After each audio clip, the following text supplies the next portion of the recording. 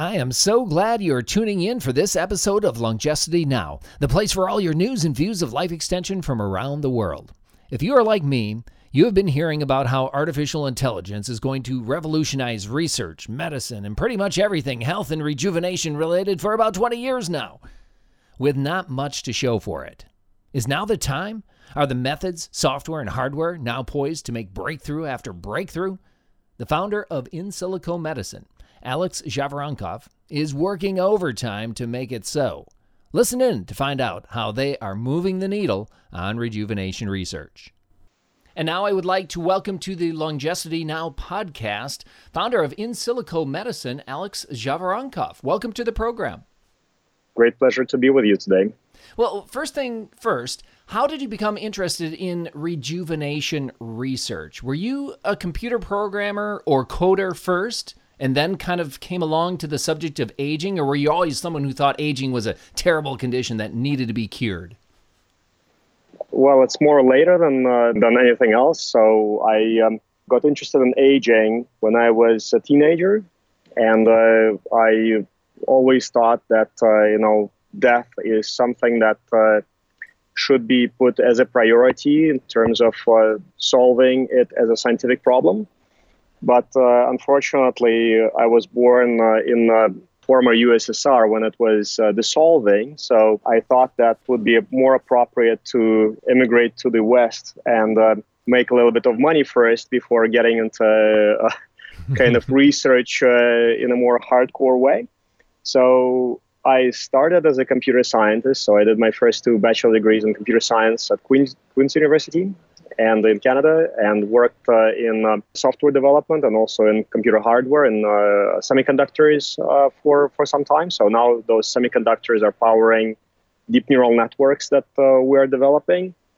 Then I made a little bit of money to be able to sustain and transitioned into longevity biotechnology. So did my grad work at Hopkins, and then did a few businesses, and defended my PhD at Moscow State University, but all of that was longevity-related areas. So it's been a long way, but we finally got to the field fully, completely, and in the most dedicated way. And I guess in the broadest possible way as well, because we look at pretty much every project on longevity. When was the moment that you realized that you wanted to create In Silico, use AI to speed the process of aging research, drug discovery, and things like that? Was there just a specific moment where you thought, okay, now's the time because the hardware and the software is capable, or was it something else? So it was 2013 when I decided with a few collaborators to get into AI for longevity research, because this was the year when AI started outperforming humans in multiple tasks. So in 2014, deep learning systems outperformed humans in image recognition. And then you saw many proofs of concept where AI started outperforming humans in the game of Go and video games and in very difficult tasks, voice recognition, text recognition. AI has been around for a very long time. The term has been coined early second half of the 20th century. The concepts of deep neural nets are ancient, but it's only in 2014 when the industry really emerged. And I got a call from a few friends of mine at NVIDIA who said that, you know what, Alex, you're doing great work in bioinformatics. Why don't you figure out a way to apply it to deep learning, to transition to deep learning, and we can invite you to NVIDIA GTC. So I thought about that a lot in terms of how to transition from bioinformatics into deep learning. Spent about a year learning about the field because, of course, I transitioned from GPU computing into bioinformatics, and then I had to transition back. Sure. So kind of coming back. And in 2014, we formed In Silico as a deep learning company, because then we built up the expertise first in the analysis of massive gene expression data sets and protein expression data sets. and pretty much any biological data. We started training deep neural nets to predict age and other features, and then started to making them to make them more interpretable. And in 2015, 2016, it's the real kind of renaissance for us in deep learning, because we got pretty deep into generative adversarial networks and started getting into chemistry.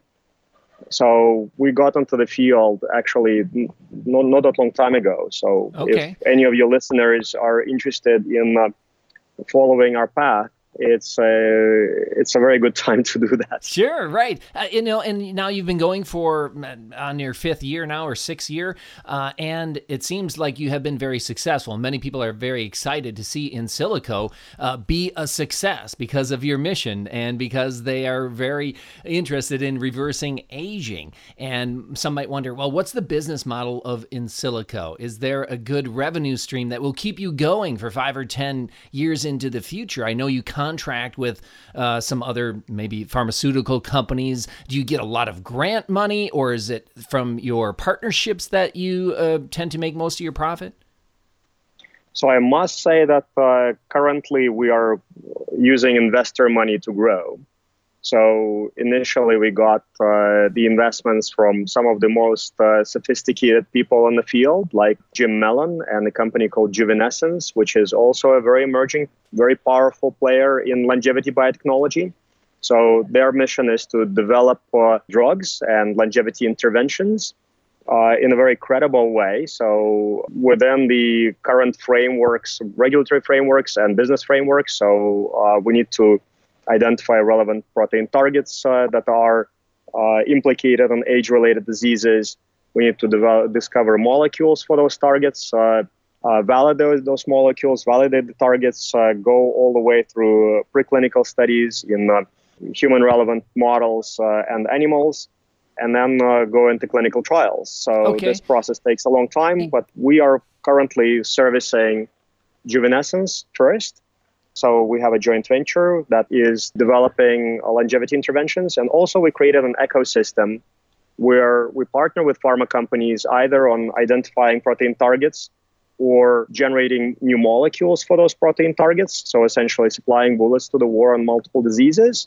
But at the same time, we started servicing the startup community. So many researchers who identify the protein target implicated in age-related disease or in aging itself, they come to us to get a really good small molecule inhibitor or modulator. I remember reading on your website about much research going into nutraceuticals, pharmaceuticals, these type of targets, and that some of this is in the pipeline. Do you expect any human trials anytime soon, or are any of your partnerships developing human trials right now? So human trials will take some time because it takes a while to go through preclinical studies, but some of our molecules that we've generated using GANs are already in preclinical stage, so validated in multiple disease-relevant models, and we're in animals. So I hope that we'll be able to go for IND sometime soon. Our nutraceuticals are already consumed by over 100,000 people. Oh, correct me if I'm wrong. Did you collaborate on that longevity AI product that is out on the marketplace right now? Yes, of course. So as an AI company, we are looking for every way to validate our technology in humans as quickly as possible and as safely as possible. So one of the strategies we've employed to validate our algorithms, and also to it's not really kind of a business for us, but it's a major validation exercise. And also we wanted to open up some of the technology for consumers as well, so to get to the market faster. So we matched some of our small molecules that we've generated for specific targets back to natural space supplements, something that is generally recognized as safe. And we've partnered with a company called Life Extension. So they are a very formidable player in longevity. And as you know, they're actually committed to the mission, and they're funding a lot of nonprofit research in this field. And I'm pretty sure a lot of your listeners are consuming their products. Yes. So we launched two nutraceuticals with them. One is a very kind of simple combination of nutraceuticals like N-acetylcysteine and miricetin and epigalactic galat and the EGCG. So EGCG and a few others. And basically, the combination is supposed to reverse the senescent phenotype. So we've done in vitro studies and then launched that as a combination with Life Extension. And the second product is called Longevity AI. So there, the most interesting ingredient is Vitiferin A. It's an active ingredient in ashwagandha. And we combine it in a way that it is a little bit more bioavailable. And Life Extension launched it. And right now, a lot of people are taking it, including myself. So we wouldn't call it a clinical study because there are very few readouts that we can get from the market. So we actually developed a system called Young AI, which is used by many of your listeners, many of Longecity community members. And we actually, since we're doing a new round of funding with pharma-focused investors, they actually made us close this resource and we might resurrect it in a few months as a separate company. But with that resource, we were trying to track whether the nutraceuticals reverse your biological age or not. So we've seen some positive results, but we cannot make a claim there. Wow. So to answer your question, we're not in human clinical trials with the small molecules yet, but with nutraceuticals, they're already on the market. We got some positive feedback. However, that's not enough to make a very tangible claim. So in vitro, it performs very well. We've got some in vivo data, but in humans, it's very hard to say. Understood. Yep, understood. Now, earlier you mentioned about biomarkers that you're trying to develop ways to measure aging better, biological age. Have you developed anything that you can mention here? Maybe it's proprietary, I don't know, but something that's like, say, better than the Horvath clock, for example? Of course. So it's hard to say that something is better than the Horvath clock because all of those aging biomarkers are very different and serve a different purpose. So they can be very complementary. We should never refer to an aging clock being better or worse than the other aging clock because it does serve a different purpose and typically integrates different data and works with a different data type. So the system that I was talking about, Young AI, it implements and integrates 3 of our clocks that we published and several of our clocks that people would kind of need to assume on faith, like microbiome aging clock and skin aging clock, skin imaging.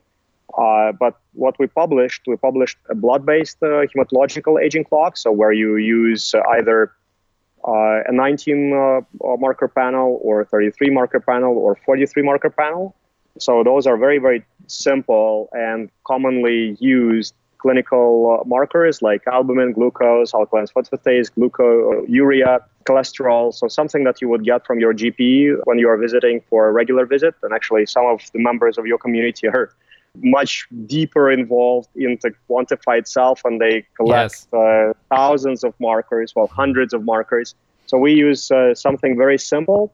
And the reason why we decided to use very, very simple markers is because there is lots of historical longitudinal data available in public repositories, well, not even public repositories, but collaborators' repositories in hospitals, and that data is anonymous.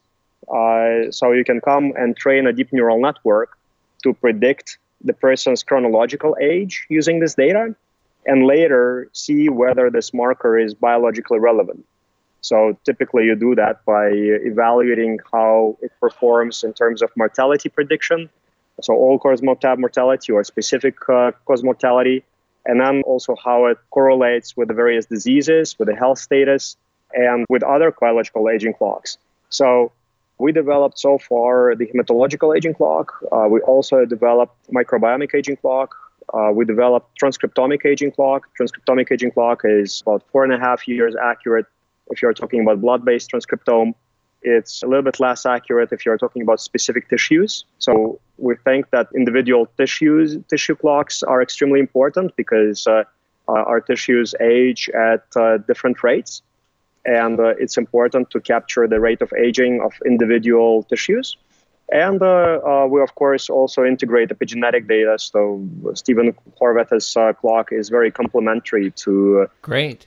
To what we do. Thinking about that, using the GANs to predict age, I was wondering, just off the top of my head here, if more people start using products or taking therapies that roll back their biological age, then is it going to be more difficult to the aging clocks to predict how old someone is? I mean, right now you can use anonymous data, and you just figure that most of the population is not doing anything too dramatic to roll back their age, to rejuvenate. So it's probably a good sample to use. But in the near future, maybe more and more people are going to be in that sample who have taken some therapeutics that roll back their biological age. So then, does that kind of play into the development of aging clocks?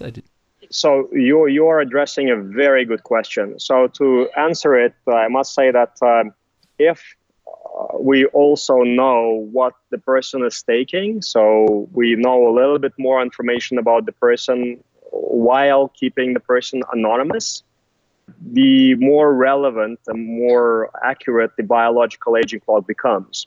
Because then we will be able to actually also test it on the various interventions. We will be able to exclude some of those people from the training set and use them as a test set, for example, to see if those interventions are reversing the biological aging clock.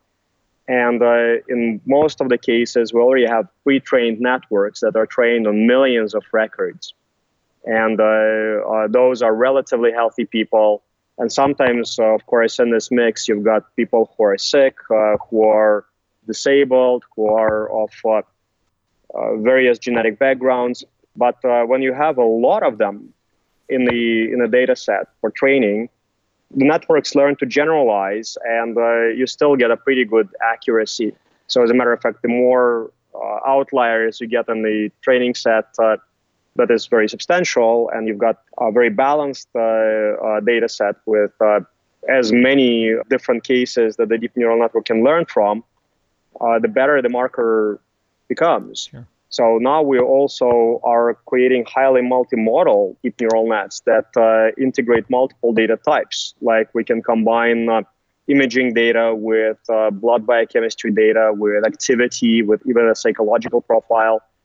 So you can have many data types about yourself that the network can learn from, and then look at the most important features that contribute to the predictive accuracy, but also to the various health outcomes.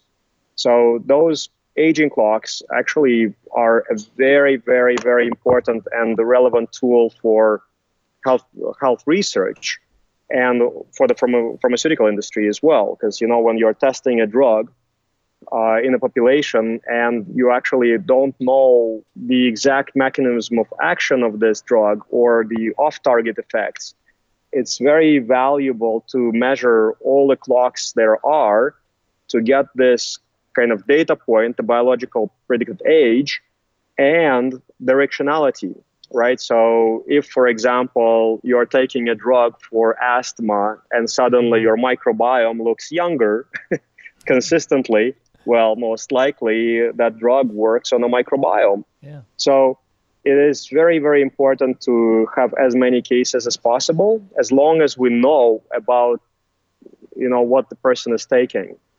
And one thing a lot of Longevity members want to know is, what's the best way that they can help in efforts such as yours, where you are trying to develop a lot of new longevity and rejuvenation therapeutics? What can they do? Thank you for asking this question. So, of course, they are already helping out by being on Longevity, so by being interested and being involved with your community. So reading the news and keeping up to date with information, that's extremely important. But in the case that you are someone who has great technical skills, for example, machine learning, deep learning, any kind of great coding experience, even if you are a good designer, you can get involved and either as a volunteer initially or if you're an expert, we can definitely hire you. We typically hire competitively through hackathons and competitions. So typically trying to hire best people in the country where we operate. And my recommendation is to go to Coursera and learn and take a few courses in data science and also bioinformatics and chemistry. So my recommendation is not to leave your current job if it's interesting and if it's very well paying. Completely immerse yourself in longevity research, because if I had a chance to go back in time 20 years and when I made a choice to leave ATI Technologies and completely focus on longevity biotechnology, if I could go back, I probably would have made a different choice. So I would have stayed with the company and I would have contributed differently to the field, because of course GPU computing is extremely important for AI. You can steer a large company more in the direction of healthcare if you're involved. And my recommendation is to do what you are doing, but also educate yourself in data science, chemistry, and then look for ways to work for companies like ours or start your own. Because nowadays it's a kind of wild west, and terra incognita when it comes to longevity. There are very many opportunities to start new companies and actually make a business out of it and scale. Without the industry around this exciting area, we won't be able to scale and progress, because we're currently in the internet era of longevity, right? So we're kind of in 1992, if you compare this industry to the internet, or we are in 2002 when it comes to social network, or 2004 when it comes to mobile computing. We are standing kind of at the brink of a major revolution. So the more people join the effort and start companies around a protein target or a specific biomarker or a nutraceutical even, or a health management company, the better. My recommendation would be also to go into the pharmaceutical company, work your way through the ranks, and then try to change its ways and partner with companies like ours, and maybe incubate a longevity business within a big pharma. Great words of encouragement. Because there is always a way to integrate longevity into any business. If you're working for Nike, you can integrate an aging clock into the shoe, right? To make an age predictor there. If you are working for a furniture company, you can make longevity-enabled furniture. Also introduce some more gadgets into the furniture to be able to track people's activity and to predict their biological age, to make them healthier, find a way to use the furniture to improve their posture. You would never know where you can apply that type of technology. Pretty much everywhere. Exactly. Yeah. Well, we live in exciting times, that's for sure. A lot of longevity members are very excited to see in silico medicine succeed in the future, and we'll continue to watch your progress and publications. Alex Zhavoronkov, thank you very much for joining us on the Longevity Now podcast. Thank you very much. Very happy to be with you, and wishing all of your members health and longevity, and youthful longevity. Alex is not the first person to encourage you, the Longevity crowd, to keep doing what you're doing. There is value in trailblazing the biohacker pathway to a healthier future. I look forward to reading about your latest efforts in the Longevity Forum. As always, exercise caution, of course, and try to test your biomarkers before and after any interventions. Until next time, I'm Justin Lowe.